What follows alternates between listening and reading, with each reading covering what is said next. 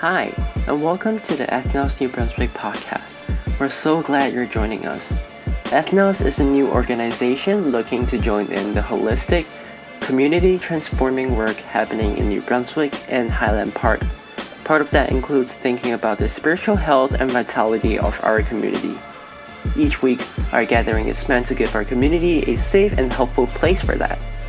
Today's episode, Christmas and Enemies, is the third in our series called Why Jesus Came, with the conversation being led by our head pastor, Yukon Chu. Enjoy. We're going to transition now into our time of discussion and conversation about the meaning of Christmas, around the teachings of Jesus.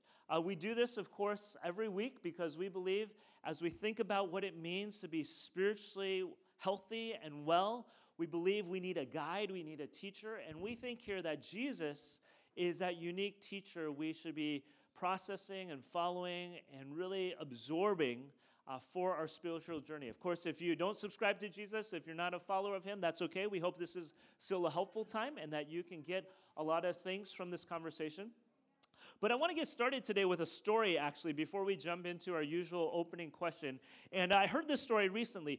Many of you know that we haven't had electricity forever, right, as human beings, as humans in civilization, right? I heard a story recently about that the turn of the century, not the 20th or the 21st century, but the century before, when electricity was kind of getting laid out in different parts in the United States. And some of you may be aware that in some of the more rural areas, electricity kind of got put out there a little bit later. In fact, I think there are actually still some towns in the United States where electricity actually is still very difficult to access. In any case, I heard this week a story about a situation where they were going into a small town in the U.S., and they actually got electricity set up. And so they were monitoring if the town knew how to use electricity, right? And they noticed this one home where for about a week or a month or something like that, electricity just was not being used. And so they decided to pay a visit and just make sure the family understood, hey, this is how you use electricity. Do you know how to actually use it? And so they knocked on the door, they went in, and they just started talking to this woman. And this woman said, actually, no, I am using electricity. Like every day, I wake up, I turn on the light switch. Then I light my lamp, my gas lamp. And then at night, I put out the gas lamp. And then I turn off the electricity, right? And, the person was kind of like, yeah, that's not exactly how you use electricity, right? You're supposed to put a light bulb in, turn on the light, and that's where you get light. You don't have to light another gas stove or a gas lamp or something like that. And it got me thinking that a lot of times I think Christmas and our access and our interaction with Christmas is sort of the same way. We think we know what Christmas is about, right? We think we know it's about, it's about the lights, it's about giving gifts, it's about this kind of festive sort of mentality or attitude we have. And so we know what Christmas is about. We're turning on the light switch. But we really don't know what Christmas is about because we're still lighting the gas stove or the gas lamp. We're missing out with the actual meaning and the actual event and the actual power that comes from Christmas. And so this series, really, as we've been reflecting on Christmas, specifically on this issue of why did Jesus actually come into our world? It's a series designed to help us understand what is really, really behind Christmas and the first Christmas event. And so today, what we're going to reflect on as we think about why Jesus came and what Christmas is about, is we're going to reflect on this pretty radical and crazy idea that Christmas was and is about God transforming our relationship with our enemies through his coming into our world on Christmas Day. Turn to your neighbor real quick, and let's think about this issue of enemies. I want to actually ask a question with your neighbor here. It's pretty simple. Do you have some enemies right now? Who are they? Please don't gossip. Please don't slander anybody here. But let's talk about this for a brief minute, all right? 2 minutes, talk it over with your neighbor. Do you have enemies, and who are they? All right, so today now I'm not going to ask people to share if they have enemies and who they are, okay? Because that'd be a little bit scandalous, I think. We're just going to take a poll of the room, okay? How many of you feel like you do have enemies right now? Just you have certain enemies in your life. Could I define enemy? I'm going to do that a little later, actually. Yeah, that's a good question. So just kind of raise your hand by show of hand. Oh, we're a very peace-loving group here. This is good. Okay, let's go. Some of you have, okay. Some of you have, all right. How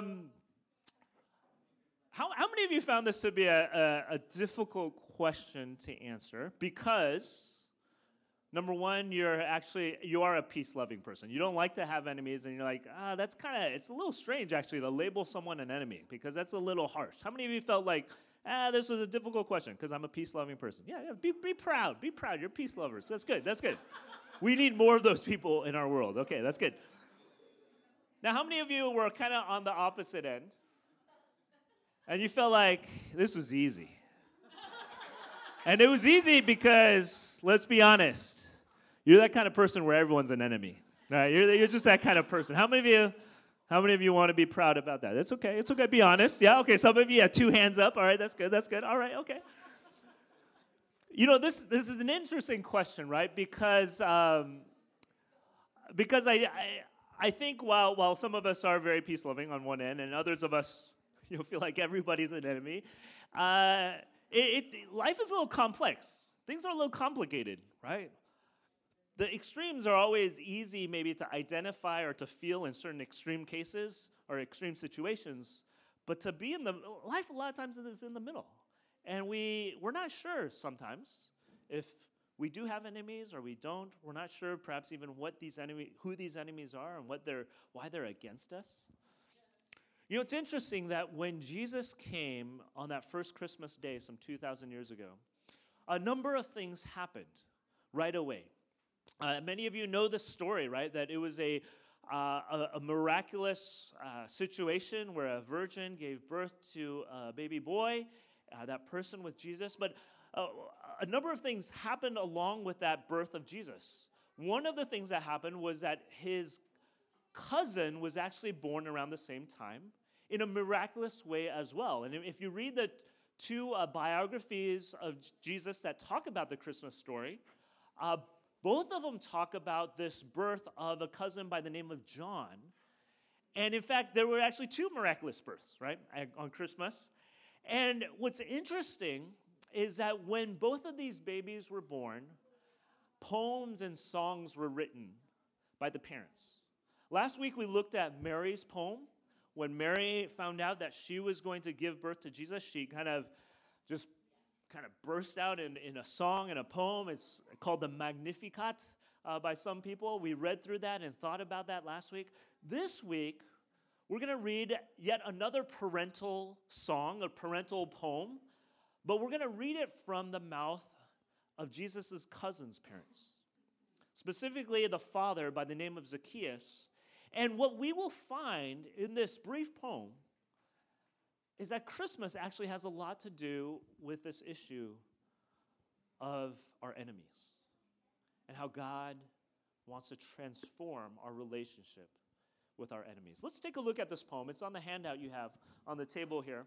And I'm just going to read through the poem and kind of just jump right into some of the details. Now, again, this is kind of funny, right? I don't think you've ever seen this poem on like a Christmas card or song in a Christmas hymn, something like that, but it's there in the original Christmas story. Let's look at this excerpt here. This is, again, from the mouth of Zacchaeus after Jesus' cousin is born on the first Christmas. Praise be to the Lord, the God of Israel, because he has come to his people and redeemed them. He's raised up a horn of salvation for us in the house of his servant David, as he said through his holy prophets of long ago, salvation from our enemies and from the hand of all who hate us, to show mercy to our ancestors and to remember his holy covenant, the oath he swore to our father Abraham, to rescue us from the hand of our enemies and to enable us to serve him without fear, in holiness and righteousness before him in all our days. Now the poem will continue on for a couple more sentences. We've kind of cut it short here. But I want us to notice something really interesting here, right? This poem talks about a number of key themes, some of them which were emphasized last week. This idea that there was a hope that these people some 2,000 years ago were waiting for, a hope for deliverance, a hope for salvation, a hope in the midst of hopelessness. But specifically in this poem, this hope was specifically to be delivered from enemies, the enemies of these people back 2,000 years ago. A couple things we want to note as it's describing their situation. Number one, we get a definition of what an enemy is. Anna was asking that earlier. And so if you look at sentence number 71 and sentence number 74, where those two words are used, you'll notice that in 71, an enemy is a person who hates us or hates somebody. So if someone's hating you, okay, that could fall under a definition of an enemy. And then second of all, in 74, you notice that an enemy is somebody preventing people from living the whole, good, just life that God wants for people, right? Notice how it reads, to rescue us from the hand of our enemies and to enable us then to serve him without fear, in holiness and righteousness before him, before God in all our days. So these enemies are preventing these people, apparently, from living a secure and safe life versus a fearful life. They're preventing them from living this life of holiness, of wholeness and justice. That word holiness means wholeness. We use that all the time here at Ethnos. Wholeness, righteousness is also defined as justice before him in all our days. So this good life that God is wanting, enemies prevent us from living that. Now, if we think about this some 2,000 years ago, and if we think about it today, it could be very easy then, in some ways, to perhaps identify who these enemies are, right? If you know the story, again, of that first Christmas, you'll know that the people that God came to visit through this Christmas story, they were an oppressed people. They were oppressed for hundreds of years. People had overtaken their land, had overtaken their customs, and forced them to do things they didn't want to do. And so they were looking for deliverance, and they could easily say, these people are our enemies. And even today, as we think about today, for some of us, not all of us, but some of us, we could also say similar things. There are people who perhaps clearly hate you, people who clearly are trying to get in your way of living the sort of good life that you believe God has invited you to live. But I think as we kind of pause and think through the teachings of Jesus and think through this Christmas story with a little more nuance, we realize that it's actually not that easy to simply say, oh, these are the good guys, these are the bad guys, and God is on the good guy's side and he wants to get rid of the bad guys. It's not so easy to say that, because the more we look into Jesus and his teachings, the more we realize, wait a second, there's a little bit of enemy status in all of us. In fact, very quickly in the teachings of Jesus, and this is the next sentence, the next scripture excerpt, if you will, very quickly we realize that we have all been God's enemy at one time or another. Because if you talk about preventing somebody from living God's best, well, we do that all the time. We prevent ourselves from living God's best, don't we? We're our worst enemy, sometimes we like to say, right? But not only that, we sometimes don't agree with God's best. And sometimes we even hate God in varying degrees. In fact, that next scripture excerpt says this. You see, at just the right time, when we were still powerless, while we were all still sinners, while we were God's enemies, Christ died for us. Meaning, this story of Christmas with God coming into our world and then ultimately dying on a cross, God did that because we were his enemies. He wanted to make things right with us. He actually still loved us while we were still his enemies. And so this Christmas is about God, first of all, dealing with enemy number one, public enemy number one, ourselves. I wonder, as you think about the Christmas story, and as you think about how God is a God full of love, is a God who wants to be with us, is a God who has, like our song said this morning, has gone just the full extent of pursuits for us.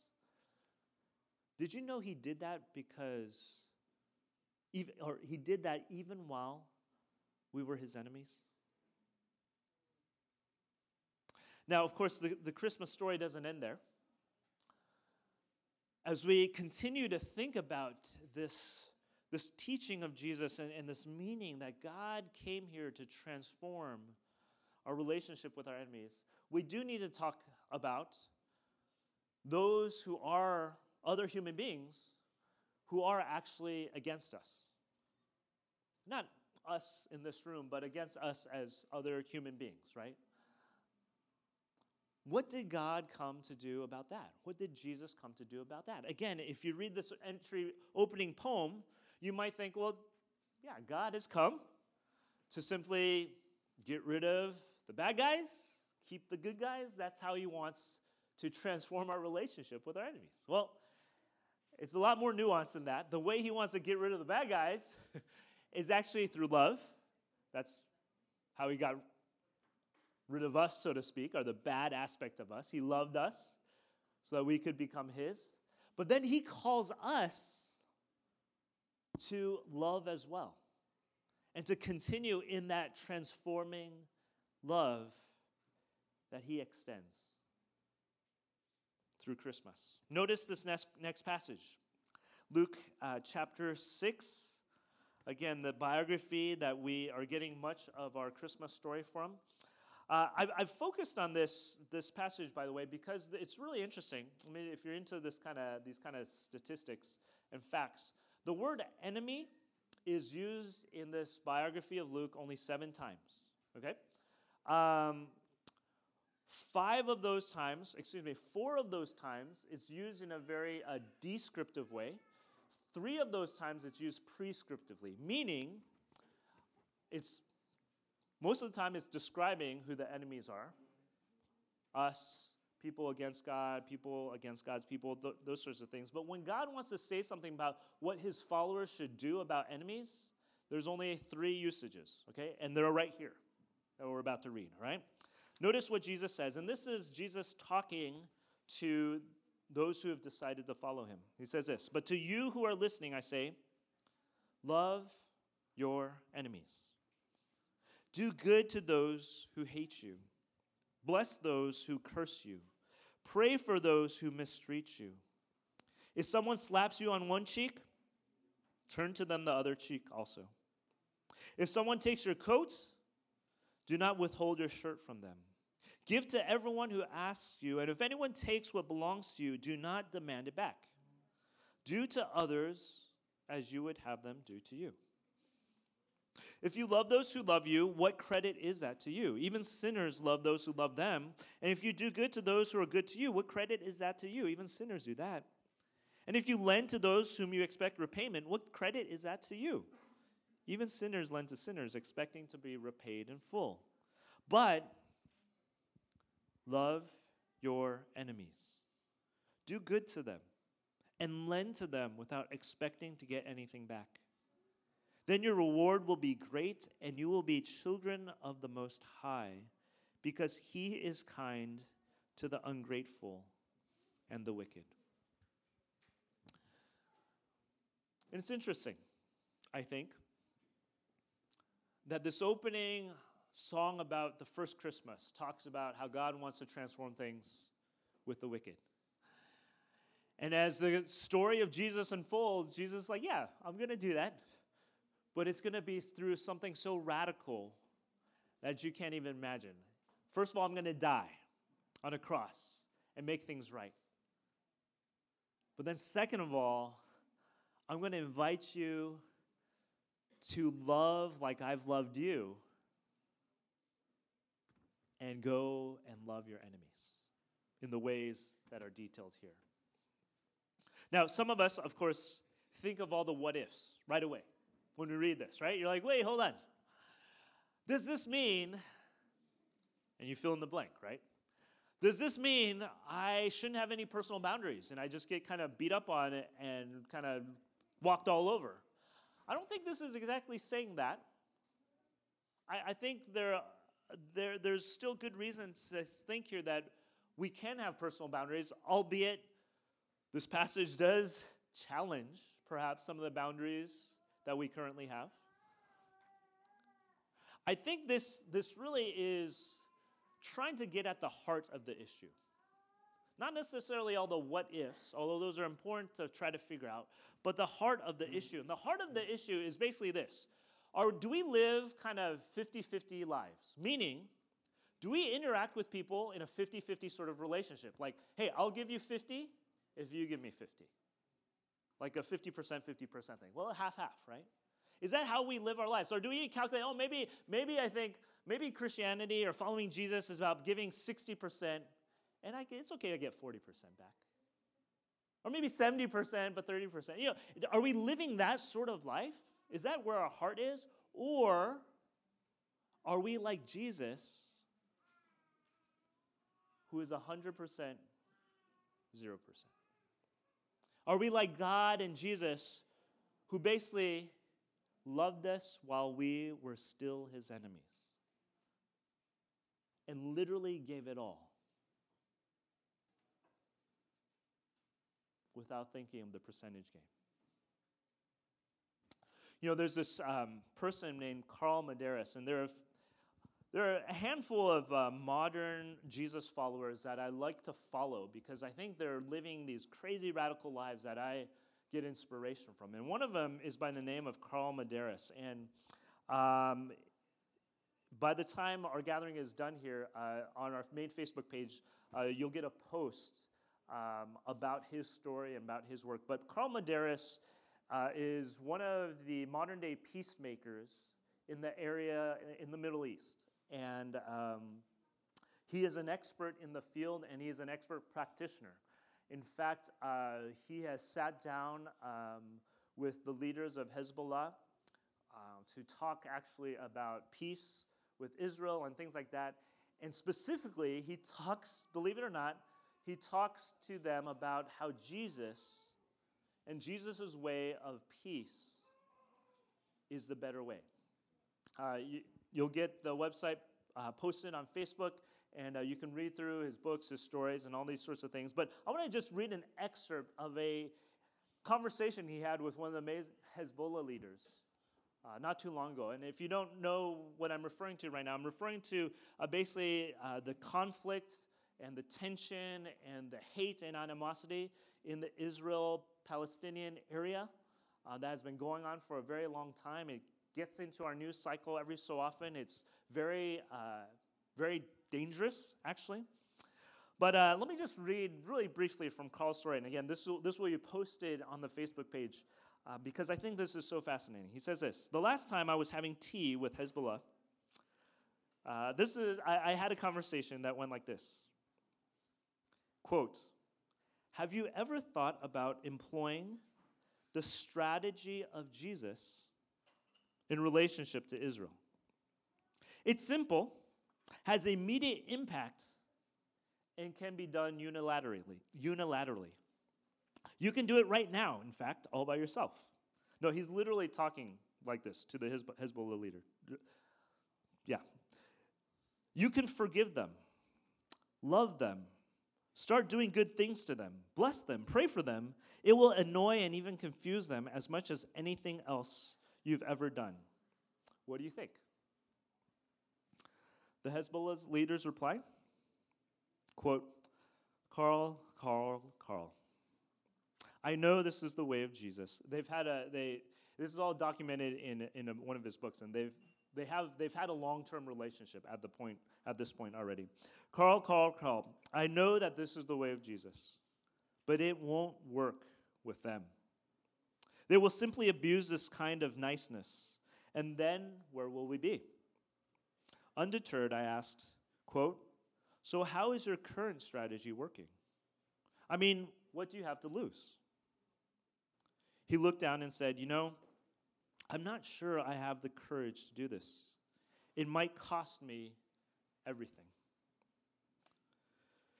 Quote, thanks for your honesty, I said. It cost Jesus everything as well. After this conversation, we prayed. We gathered around him and prayed. We prayed for wisdom. We prayed for courage, for honor, for him to do the right thing, the thing Jesus would do.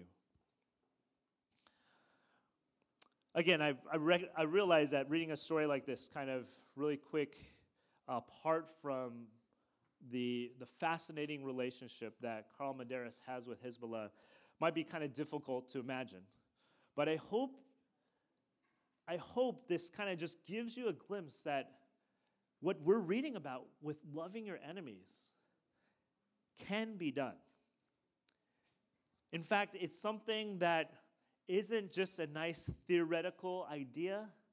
It can be done even in the most difficult of circumstances. And so as we think about Christmas then, as we think about how God wants to transform our relationship with our enemies, is God inviting you to love your enemy, to pray and bless those who hate you? The last thing I want to say, and then we'll get into some more groups to discuss this. We know that as Jesus spends time here, when he's born and he spends time and he begins his work of transforming our world, he will actually identify an enemy very clearly. And this enemy, he wants us to understand, is the real enemy behind all the enemies. It's the enemy we call today Satan, who's behind everything. Now, Satan is not this person with horns and like red pigmentation and a pitchfork. That's not Satan. That's like a medieval characterization of our personification of evil and Satan. Satan's much worse than that. Satan, according to Jesus, is the primary force behind all things evil here.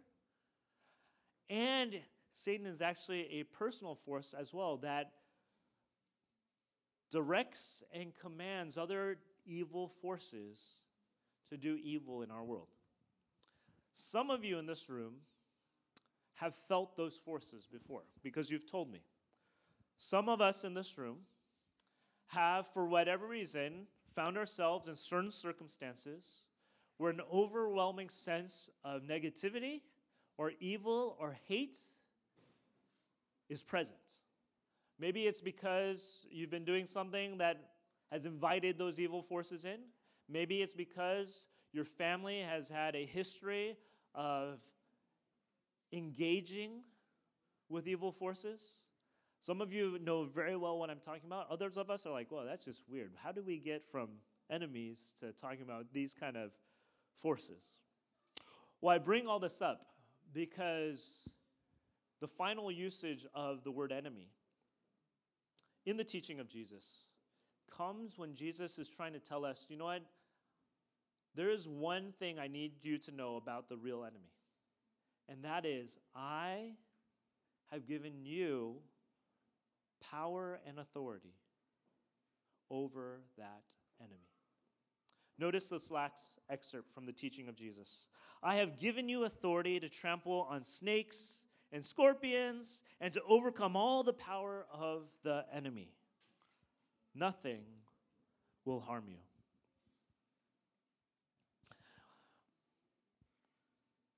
This is really interesting because as we continue to look at the way Jesus overcomes this enemy, this real enemy, he again will do that ultimately through dying on a cross and rising from the dead.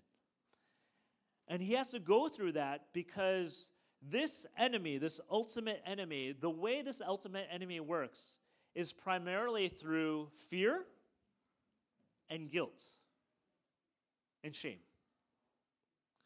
Fear in the sense that this enemy will try to say, hey, I'm more powerful than you. You should be afraid of this situation. Fear in terms of fearing death. Guilt in terms of you're doing something wrong. Shame in terms of you're not worth anything to anybody. And so Jesus, when he dies on a cross and he rises from the dead, Jesus actually addresses all of those things. We're not guilty anymore because God has forgiven us. We don't need to be ashamed anymore because God does love us. Satan, this force of evil, doesn't have power over us because I've literally risen from the grave and overcome that greatest power of death. And so it's interesting that, again, Christmas, believe it or not, is the beginning of this transformation. This transformation of how we deal with evil in our world. How we deal with evil in ourselves. How we deal with the enemy ourselves, number one. Enemy number one. How we deal with evil and the enemies around us. We love them. And how we deal with this ultimate evil, this ultimate enemy, this spiritual enemy. I want you to take a moment and turn to your neighbors and just process some of what we've gone through here. Process some of these excerpts we've read. What do you agree with? What do you disagree with? What do you find helpful? What do you find unhelpful? Take about 2 minutes to do that, to think through this, and then we'll bring things to a close here. And so, as we think about this theme that we've been on for this Christmas season, why did Jesus come? Why Christmas? Why this first Christmas? Today we've touched on something that I think we don't really think about when we think about Christmas, right? We tend to think about the very happy and exciting things about Christmas. It's a little more lighthearted. Today we talk about how God came to our world to transform our relationship with our enemies. It's something beautiful, it's something radical, it's something disturbing, but it's something I believe we all need to engage with. And so as we usually do every Sunday, we want to create a brief moment for us to personally engage with God. We want to give us some time to let the ideas from Jesus, his teaching, kind of bounce around and marinate in our hearts and minds. And we want to give a chance to respond to what God may be inviting us into. Perhaps today, you need to make some things right with God yourself. This idea that, we're God's enemies? Perhaps that's something that's hit you, and you need to just be like, God, wow, I didn't realize, you know what, I do kind of hate you. I do not want the best from you. I'm trying to avoid that, and God is inviting us to get back in line with him. Perhaps as you think about today's talk, you think about, I actually have some enemies in my life, people I hate, people I don't like that, man, I need to begin to walk in love with, like how God walked in love with me. And perhaps you are thinking about the experiences perhaps you have with spiritual evil and the ultimate enemy that Jesus talks about. And so, God, we are thankful for Christmas. We're thankful for the various truths related to your coming into our world. And as we have reflected and engaged with this truth here today, that you've come to transform our relationship with our enemies. Would that be a reality for us right now? Would that be a reality for us today and this week in the relationships that you've brought to mind here today? We talk about this every week, God, how we are here to see the transformation of our lives, of our city, this place that we love. God, you see everything. You know the good, the bad. Would you do what only you can do, which is change human hearts, human minds, so we engage and walk in the goodness that you have for us. Thank you so much for this time, God. We give ourselves to you again. And it's in Jesus we pray these things. Amen. Amen. Amen.